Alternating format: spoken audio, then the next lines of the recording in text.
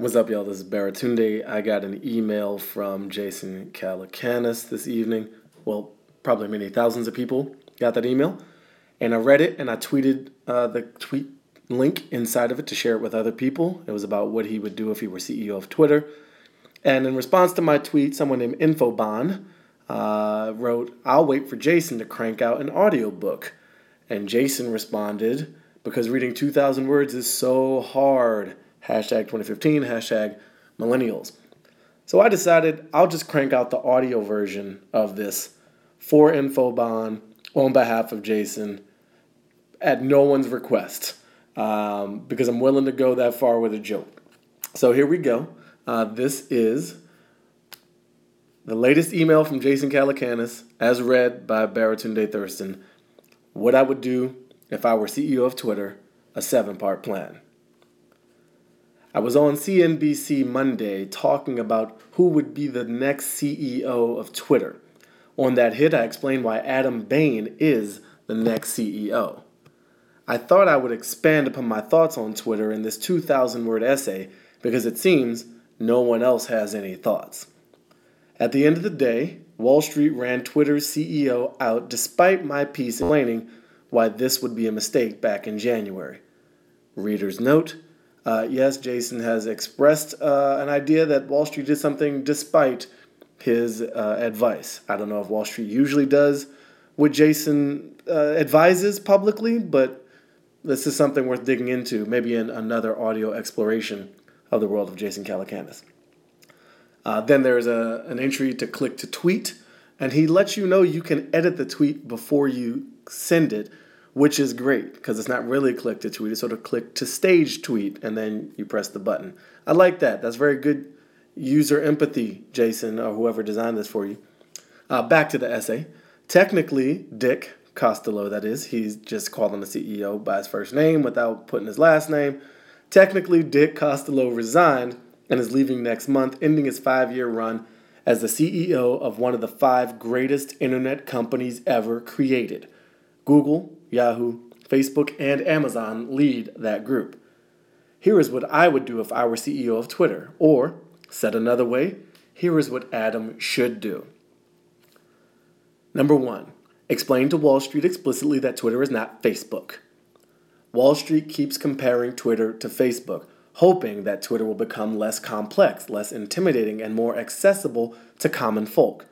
These analysts on Wall Street are wickedly smart when it comes to grouping and analyzing things, but in the case of Facebook and Twitter, this is a huge mistake. Twitter's users, the ones who are logged in and contributing content to the service, are the politicians, celebrities, business leaders, and journalists in the world who drive massive consumption of culture by passive, non-logged-in users. On Facebook, everyone is a celebrity of their own lives, which is exceptionally boring to everyone on the planet, except maybe the dozen or so people who are part of that life.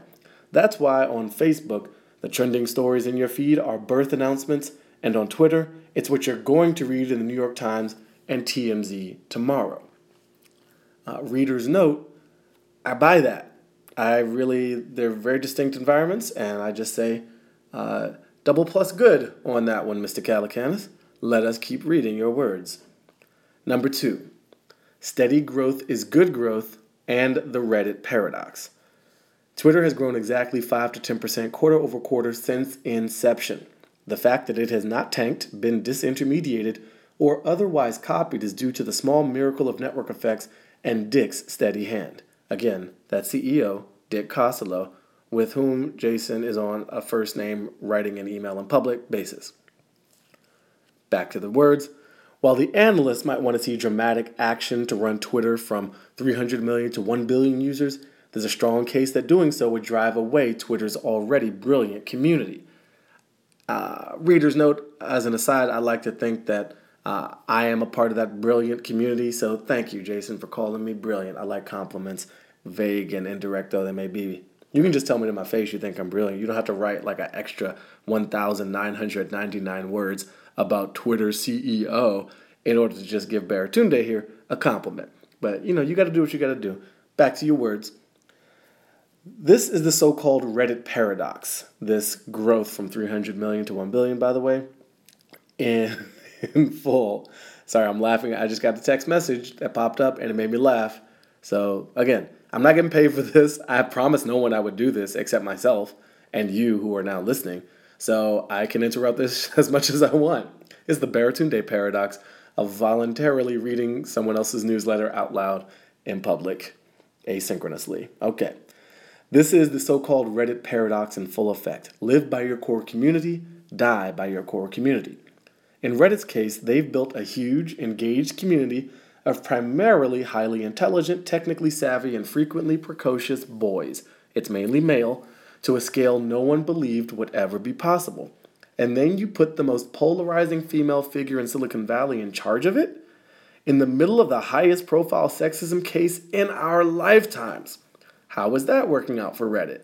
Can Ellen Pao convince a large portion, but not all, of the core users who have defined Reddit for the past decade to stop their gallows humor in the comments, their politically incorrect pugnaciousness, their hilarious and sometimes scary criticism of people, and their obsession with porn? Sure she can. Insert facepalm meme here saying, Ellen Pao, the fearless leader Reddit wants.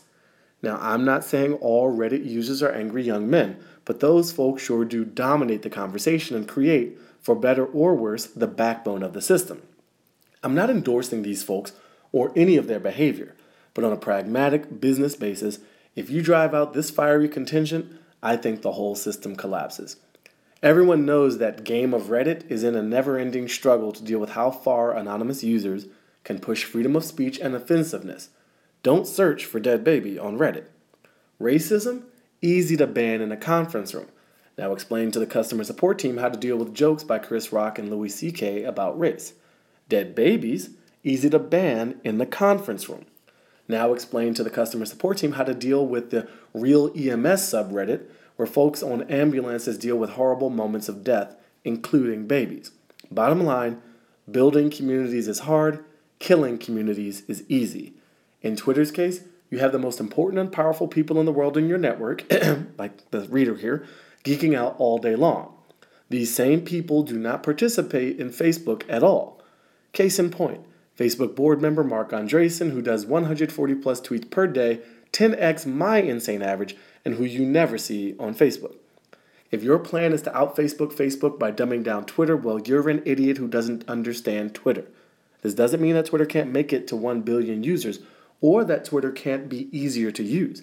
It just means that Twitter's complexity, in the form of having to curate your feed, is necessary to get the result. A perfectly tuned feed by you, not Mark Zuckerberg. All right, going to pause for reader comment. The whole Ellen Pao thing and why Reddit is undergoing these strains. I feel like Reddit has been undergoing strains for far longer than Ellen Pao has been over there. Also, I didn't even know she was over there until I read this by Jason. So I got industry news and his maybe hyperbolic opinion in one fell swoop. What I take mostly from this, building communities is hard, killing communities is easy. That is the truth. As someone who used to run a political blog where things got tense, I can tell you it took us years and years and years to build that up, and just a few months, in some cases, to lose some goodwill over a few incidents. It's a pain in the ass. People are a pain in the ass. Ask the president. Communities suck. All right, number 3. Singles and doubles by M&A all day. This will add 25 to 100 million plus users per year. Vine and Periscope have been material acquisitions for Twitter. These two products are driving tens of millions of users per month. These two startups were certainly not billion-dollar acquisitions. They were not even hundreds of millions. They were probably tens of millions. Twitter is awesome at buying stuff because founders love Twitter. Selling your startup to Twitter is super exciting, and when you do, you get a massive lift from Twitter's ability to integrate with a network featuring the most powerful people in the world. He all caps that one. This dude really likes me. In the weeks after Vine and Periscope launched, you have massively important people like, say, Hillary Clinton and Obama creating accounts. Now, you're probably asking, you keep talking about important people being the crucial of Twitter's success, but Twitter shouldn't be successful with only them. Isn't that why the CEO was pushed out? That's correct, and the issue is twofold. First, you must recognize that breaking Twitter would be a huge, huge misstep. So success is defined not as growing Twitter, but as growing Twitter without breaking it. Second, Video is primarily a passively enjoyed phenomenon.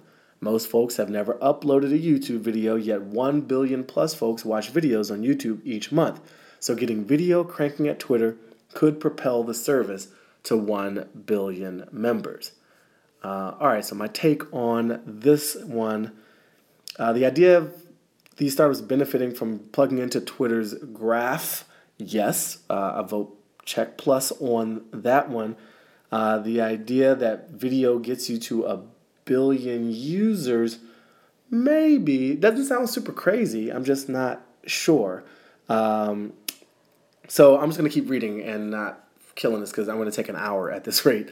Number 4 is a Hail Mary Q&A. That's okay. This will add 100 million plus users in a quarter. So basically, if you haven't gotten the rhythm, it helps to see this. Jason's offering like particular advice to satisfy Wall Street's demand to get to a theoretical billion users, which is the Facebook mark, in a way that won't also destroy Twitter. So I like the exercise. I really do. Actually, reading it out loud is making me think about it differently. I may just start a podcast where I read my Instapaper account to y'all. Okay, so this is number 4, the Hail Mary Q&A. There are a dozen companies you could make a run at that might, keyword might, make sense to Twitter. Snapchat would be very hard to make work, but boy, would a merger of these two brands be powerful. You get Generation C and half the millennials with Snapchat, and you get the other half the millennials, all of Gen X, and half the boomers with Twitter.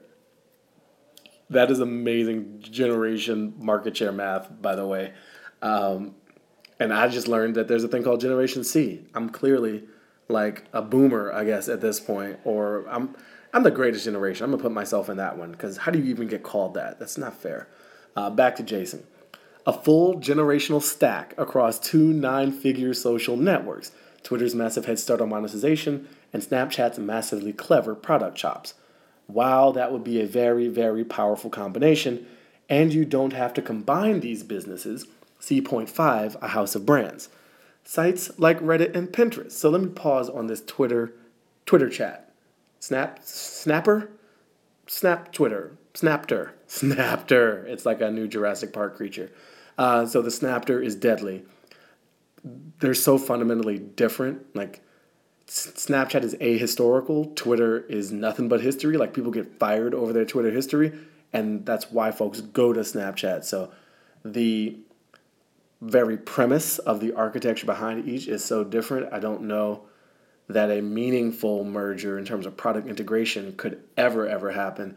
To his other point about a house of brands, that's the only way. They have to be so distinct and governed separately too, because you would lose user trust if there was ever a fear that Twitter-like history would start living in a Snapchat-like world. And I don't know, maybe Snapchat has to abandon that auto-delete shit because there's some really cool stories I put out there that maybe I don't want to just disappear in 24 hours. But I feel like the 24-hour deletion on Snapchat is like the 140 characters of Twitter.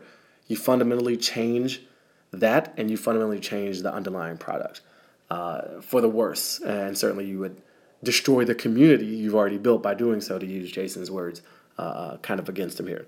All right, back to him. His other Hail Mary M&A is for sites like Reddit and Pinterest, which have monetization and strategy issues of their own. That would also make sense.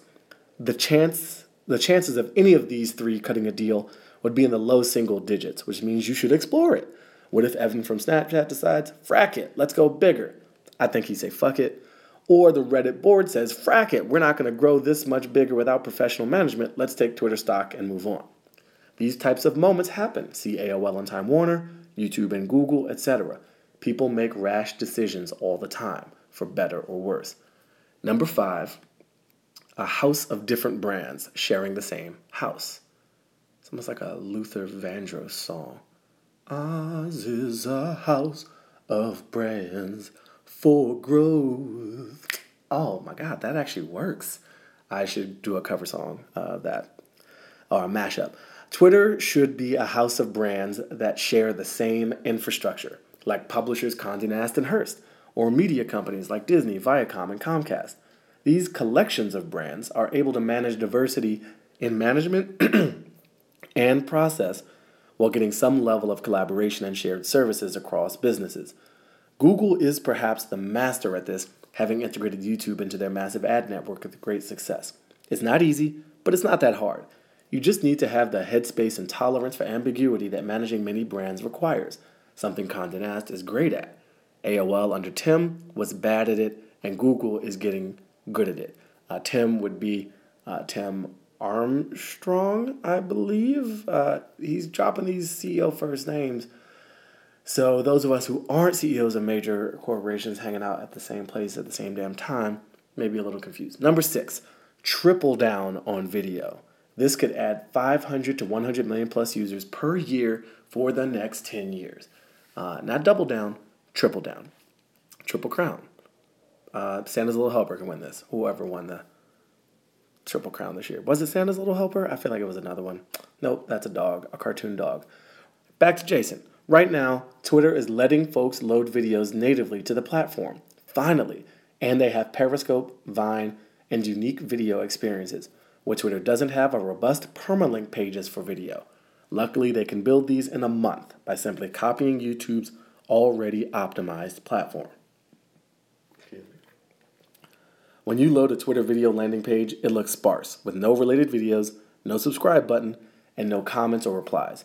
When they add the basic video features like this and other blocking and tackling items like playlists and easy syndication, they will see a huge lift.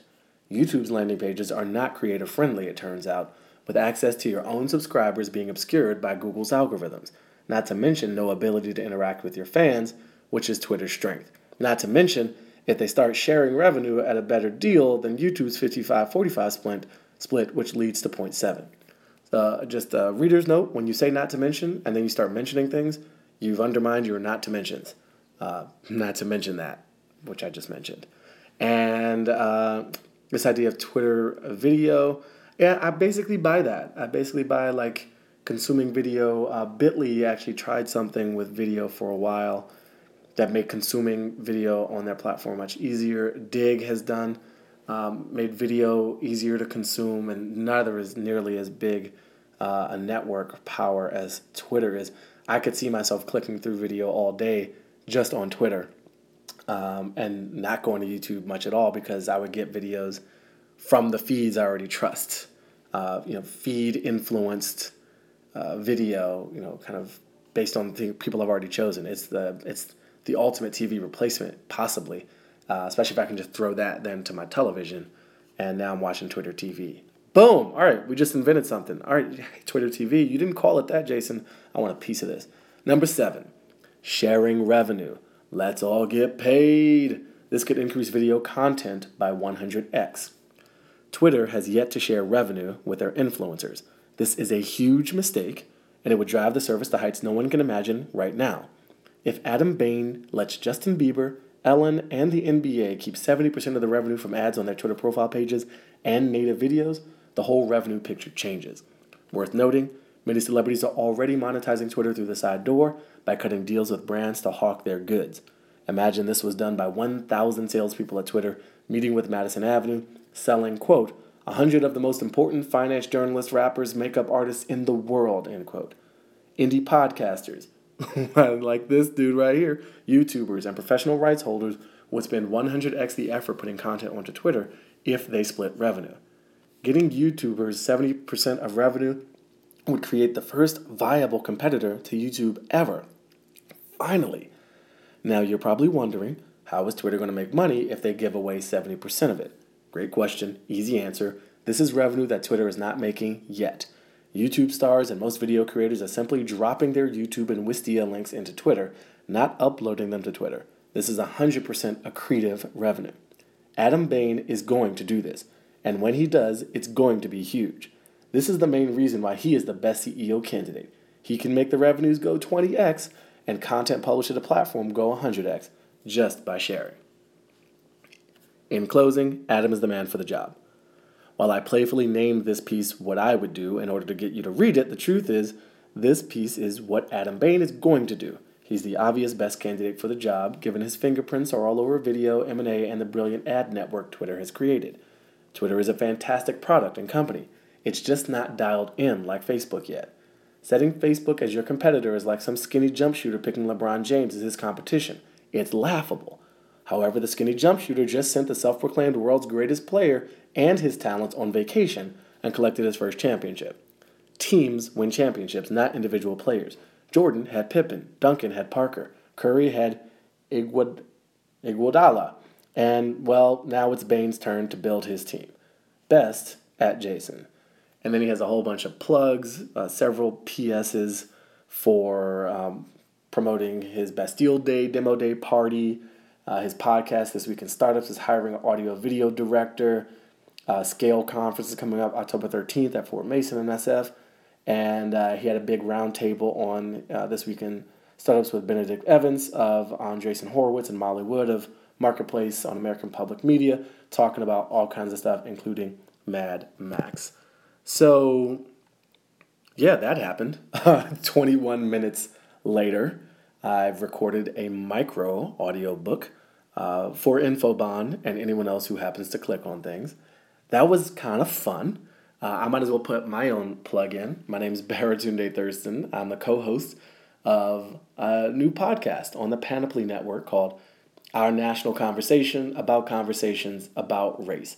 We got me, a black dude, Raquel Cepeda, a Latina, Tanner Colby, a white guy, cutting it up twice a month on the topic that keeps rocking America. And we do, in addition to the main episode, we do a B-side, which is entirely comprised of listener feedback and our responses to that feedback from the previous episode. So, essentially, we have a podcast, like me and you, because you could be a part of it. You could essentially be a guest on the B-side of About Race. Find out more at showaboutrace.com. I'm also the co-founder of Cultivated Wit. We make Comedy Hack Day, the world's greatest and most hilarious hackathon, with comedians and developers collaborating to build funny stuff. We are where comedy meets technology, so check us out at cultivatedwit.com. And you can read my latest techie sounding words in Fast Company. I do the back page column in Fast Company every month for the past 2 years. You can click through at my own website, baratunde.com, to find links to all this and more. And I'm Snapatunde on Snapchat, Snapatunde. So check that out because I'm really having a good time on Snapchat, and you got to stay current because it disappears unless maybe Snapter gets created per Jason Calacanis recommendation number 5, I think it was. All right, I hope you enjoyed this. I'm not committing to doing this ever again, but it might happen, and we could see each other in the future in this medium. All right, peace.